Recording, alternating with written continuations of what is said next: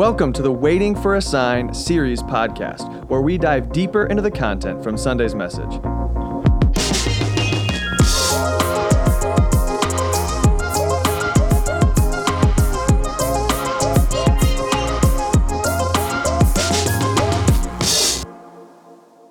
Week 3 of the podcast. This one all about the series Waiting for a Sign. Hope you guys are enjoying the podcast so far. In fact, actually, I want to do a little bit of housekeeping as we're starting this morning. Drew, thanks for joining us. Yeah, it's good to be here. The housekeeping we need to do is that this is a total experiment, meaning this podcast. Yep. Like, we are making this up as we go. And so we would actually love to hear from you guys. We're having a good time recording it. We're sitting in a basement room with padded walls and green curtains. They're beautiful. Super awesome. And we're having a good time doing it. But honestly, we need to hear from our people to know, is this helpful? This is something we're just kind of throwing out there to see if it's, something people enjoy. So we'd love to know whether or not you're engaging and what that looks like. So you can be sharing this on social media. You can DM us on our social media and let us know what you're liking or you think we could do differently. You can rate, review on whatever podcast app you're using.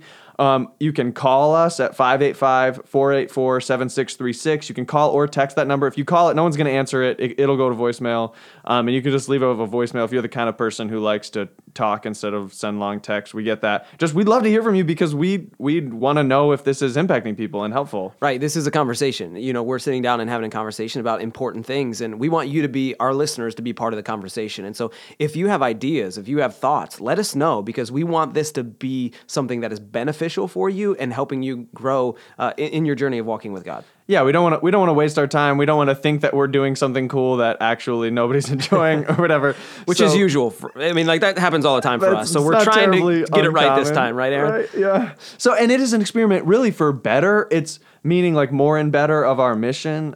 We've done, obviously, an Equip website. We've done Equip classes. We've done an Equip email. We put out resources. But this feels like maybe a different, more accessible format that if it helps us, we're committed to making better disciples. So yeah, we're a church and more and better, and I think we want people to know that we're trying to achieve that better the best way. And I think this podcast might be our niche. I think this is accessible. So, hey, you can listen to this on your drive to work. You can listen to this with your family as a time to grow together. In your community group, this is a tool that we want you to use to help you grow better, become a better disciple of Jesus Christ. And so I've actually loved it.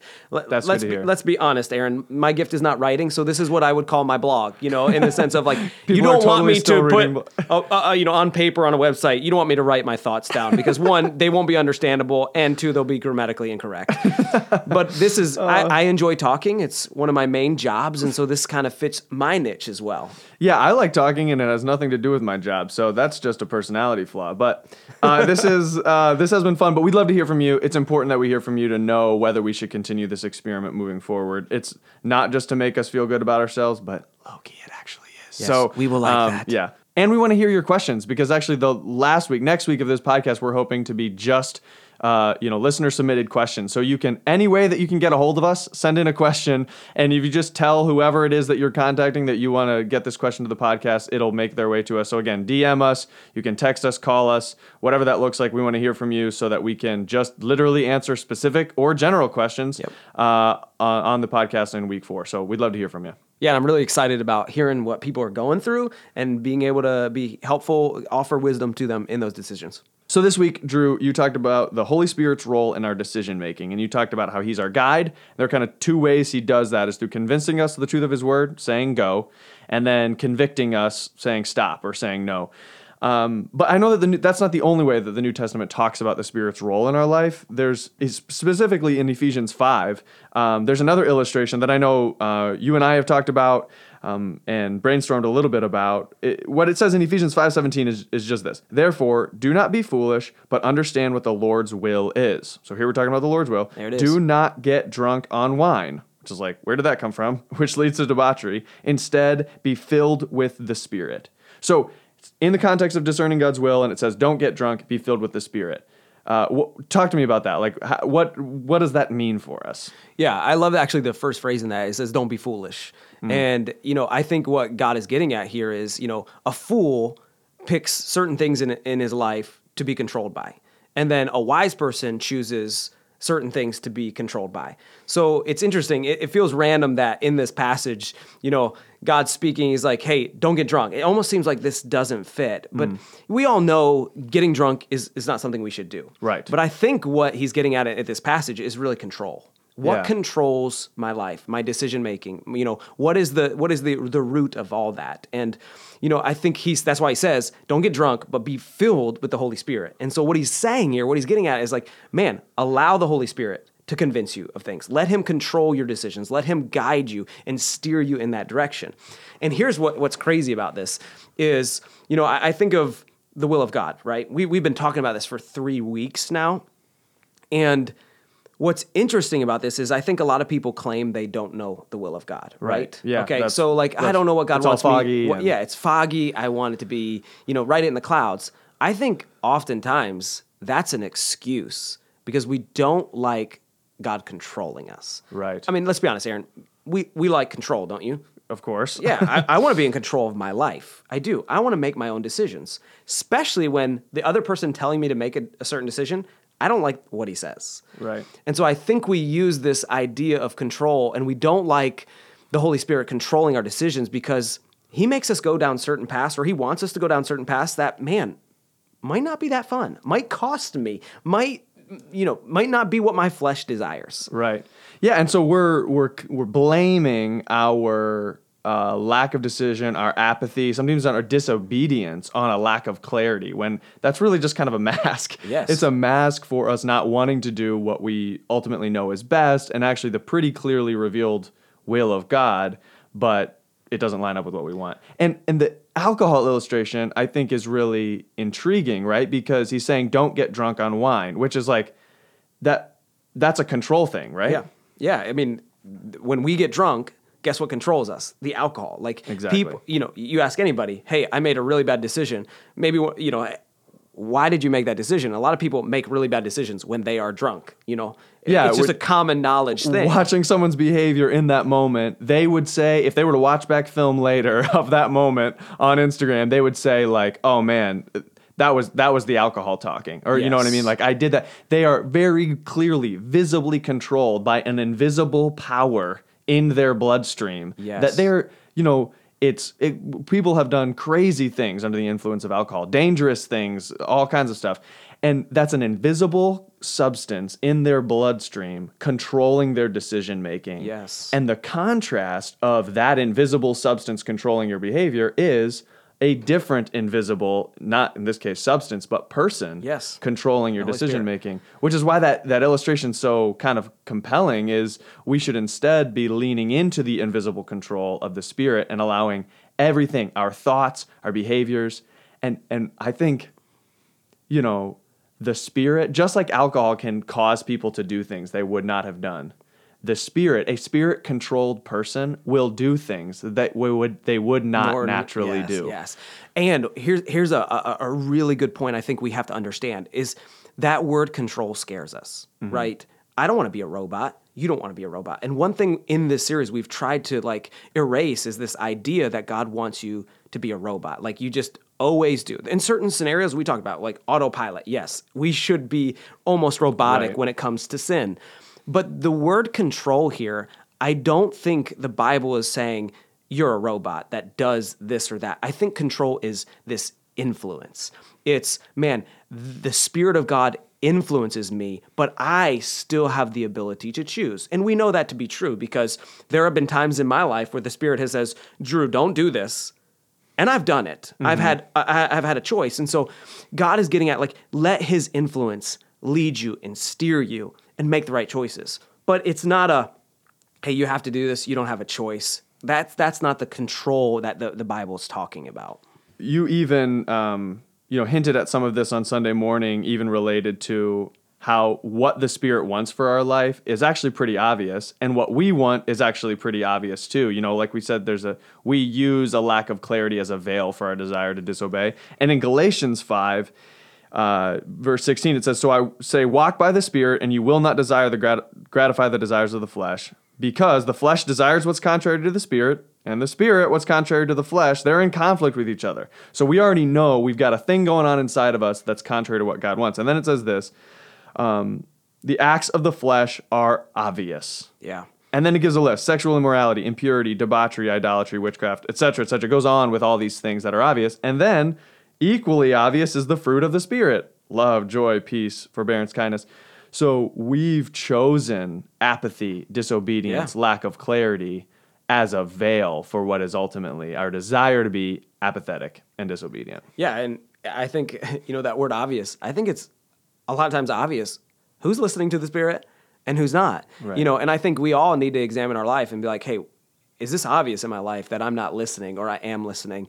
Another thing about that is I think we also have to understand what Galatians 5 is saying. And there's this battle waging war within us. And so discovering the will of God is a battle, but ultimately I believe God has made that battle clear. Like sometimes we use that as an excuse to cover up the battle that really is waging war in us of, I've been choosing my flesh more than I've been choosing the Spirit. Yeah. And I think we have to understand, man, we are prone to wander. We are born with this flesh that desires what is not what the Spirit wants. Yeah. And learning, this whole message is about learning to win the battle, learning to listen to go when I need to go, and learning to stop when I should stop, and not gratifying my flesh, but gratifying the desires God has for me through listening to the nudgings of the Holy Spirit. So, Drew, I'm going to throw a question at you that I didn't ask you about before. So here we go.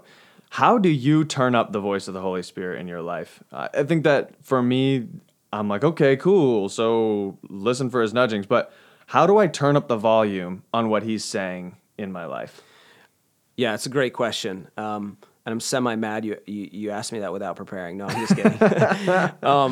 I think what's amazing about these three filters is you want to turn up the volume of the Spirit of God in your life. Maybe you need to turn up the volume of another filter, like God's Word. Like, hey, if you want the Spirit of God to be active in your life, spend time in God's Word. That's really because good. we talked about he doesn't speak on his own accord or his own initiative. Like he is going to align with the truth of God's Word. And so if I want to hear the Spirit's voice clearly, I got to know where he's speaking from. And Right. so, man, I'm going to spend time. If I feel like I am not listening to the Spirit, I got to go to God's Word first. That is my starting point. Again, it's our framework. It's our baseline. So you have to start there. And then again, another filter, God's people. If I'm around people who are making godly choices, that just inspires me. It makes this in my heart, like I want to be like that. How do you get it right? And so I have conversations with people, and I'm like, they guide me. Like, man, I'm listening to the Spirit of God, and it's aligning with the Word of God. And so, again, these filters kind of serve together, and they lead to they work in unity. Right. Yeah, and I think God's Spirit, I mean, wouldn't you say that as we listen to people and we are held accountable to decisions that we make, at least for me, when I'm trying to pull down a path that maybe doesn't honor God or isn't best, that's when I feel like I'm not hearing, when I'm a little callous, when the volume of my desires is cranked, and so the Holy Spirit's really turned down. And people are an amazing way to go like, whoa, bro, where are you headed right now? Yeah. Like I see something in you that, we actually hear the voice of the Spirit through people going, dude, you are way off here right now. Yep. And I'm not surprised you're not feeling convicted, because you're thinking so wrongly. You can't. It's no surprise that you're not hearing what you need to be hearing. Yeah, and I also think, you asked me the question, how do I turn up the volume? I think when it comes to, volume up or volume down, I think it really comes back to one word: obedience. The more I obey the Spirit, I think the louder and the clearer he gets to me. Sure. So if I live in a lifestyle that's like, I hear a nudging, he says go, or he says stop, and I say, okay, I'm gonna listen to it. I think that cranks up the volume of the Spirit in your life. But when you're disobedient, you live in a lifestyle that consistently says, God, I don't care what you say. I know this is wrong, but I'm going to continue in that. I think we turn the volume down. That doesn't mean, now I want to clarify, that doesn't mean the Spirit is going to accept the way you're living. Right. That is not Right. what I'm saying. But it means that you are lowering his voice in your life.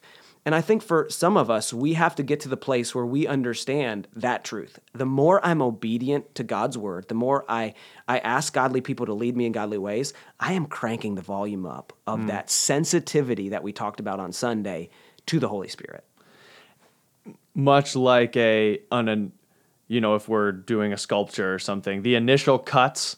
I'm not artistic, so don't judge me on this. But I'm excited where this is going. We're making sculptures now. All right. Oh man, my metaphors are the worst. But so on a sculpture, the first couple cuts, you're just rough cutting, right? Yep. We're just getting somewhere into the ballpark, and that's kind of how obedience works. Like there's some initial steps in growth in faith, especially if somebody comes to faith as an adult. Like there are some initial steps that are just kind of like, there's some real big chunks we got to get out of here. Yep. And then eventually God's going to go to work with a finer tooth thing. I don't know, a chisel. What are we using? Toothbrushes? So we started with a chainsaw, and now we're going to a scalpel. There we go. Right. And I think for a lot of people, again, the will of God in the beginnings of your faith journey can be very obvious. Yep. And as you're moving along, you're becoming, it's like, it's compounding. You're obeying more, you're hearing more, he's refining more, we're getting more specific, and you're getting to a place where eventually there is room in your volume of life to actually get very specific nudgings about acts of obedience, because we're not dealing with removing massive barriers to the voice of God in our life. Yeah, I think that's a great point, from the big to the small.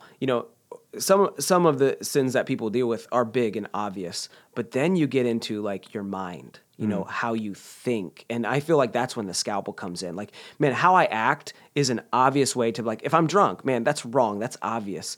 But then we get into another level where the scalpel comes out and God's like, you know what? Actually, it's not like I'm not committing adultery, but maybe I'm lusting in my head. Yeah, you're not controlled by alcohol, but maybe Yes. you're controlled by pride. Exactly. And that's hard to find. And that it's like you said, we're sculpting, so we're artists now. Not only are we podcast recorders, we're artists here today. So very far from the truth. So you're sculpting, and that's the amazing thing about the work in God's life is, we're sinners, and He's really never finished, because that's the depth of our sin. It Right. goes so deep. And so God just consistently through His Spirit works on us deeper and deeper, and He rids all those things out that really ultimately we need. Final question here, Drew. One more we did not talk about. We have very different personalities, bro. Really? Yeah, I know. So we've talked about this. We've acknowledged this. I'm more of I'll call it the thinker. You're more of the feeler. Now, if you ask my wife, the amount that I cry would make you think that I'm a feeler, but not in my decision making. But Your thinking makes you cry. That's what happens.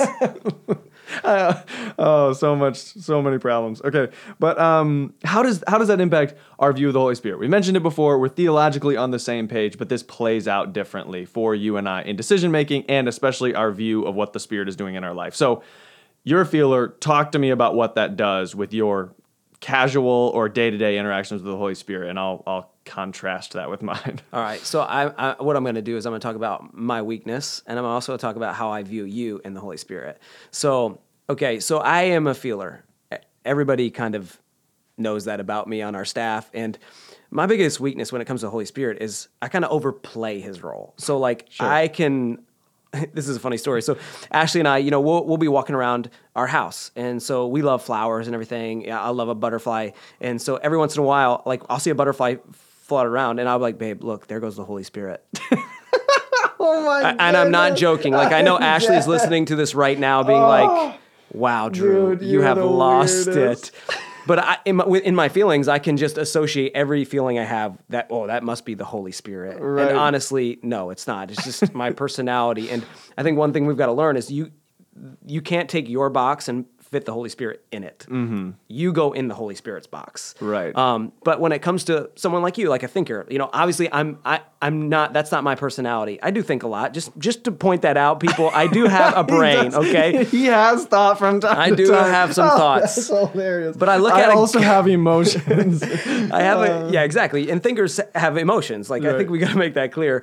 But I look at someone like you and I'm like, Aaron, do you even know the Holy Spirit exists? It's so true, dude. Honestly, like it's an actual thing that I feel convicted, and like I can be skeptical in my sin. I'm skeptical of a person like you. Like, bro, you're finding the Holy Spirit everywhere. Like, come on, it's not the Holy Spirit. Like, but then also I'm convicted by that, by people who are genuinely more in tune to God's leading their life. I'm convicted by that because honestly, I don't see, sense, feel, hear from God in my everyday life in a way that I genuinely think He both wants to and can. So like I think suppressing the Holy Spirit maybe is an overstatement, but I'm certainly not looking for, as I'm driving to work, to sense, man, maybe I should help that person on the side of the road, or those kind of just like small promptings or leanings or pushes. If I feel that at all, I'm like, yeah, but the Spirit also works on the fact that I have a meeting right now, so I have to keep driving. You know what I mean? Yeah. I'm logically eliminating the possibility that he wants me to help this person because your boy's got a place to be, Right. And that's not good either. But it means I'm not gonna see him maybe where I should. In contrast to you maybe finding him where he isn't. Yes. And I think, we all have different personalities, but I think the one thing we have to do is try to find balance. Right. I got to learn from people like you who actually have a good balance. And like the great thing about our relationship is we balance each other out. So I'm going to challenge you and I'm going to say, Aaron, have you considered the Holy Spirit? Have you listened and have you been sensitive? And you're going to look at me and you're like, dude, calm down with all the sensitivity and calm down with the butterflies. have you thought and like don't overanalyze this. And I think the great part about relationships like that in marriages and friendships is we can find a balance, which ultimately leads us probably to a good place when it comes to the Holy Spirit's work in our life.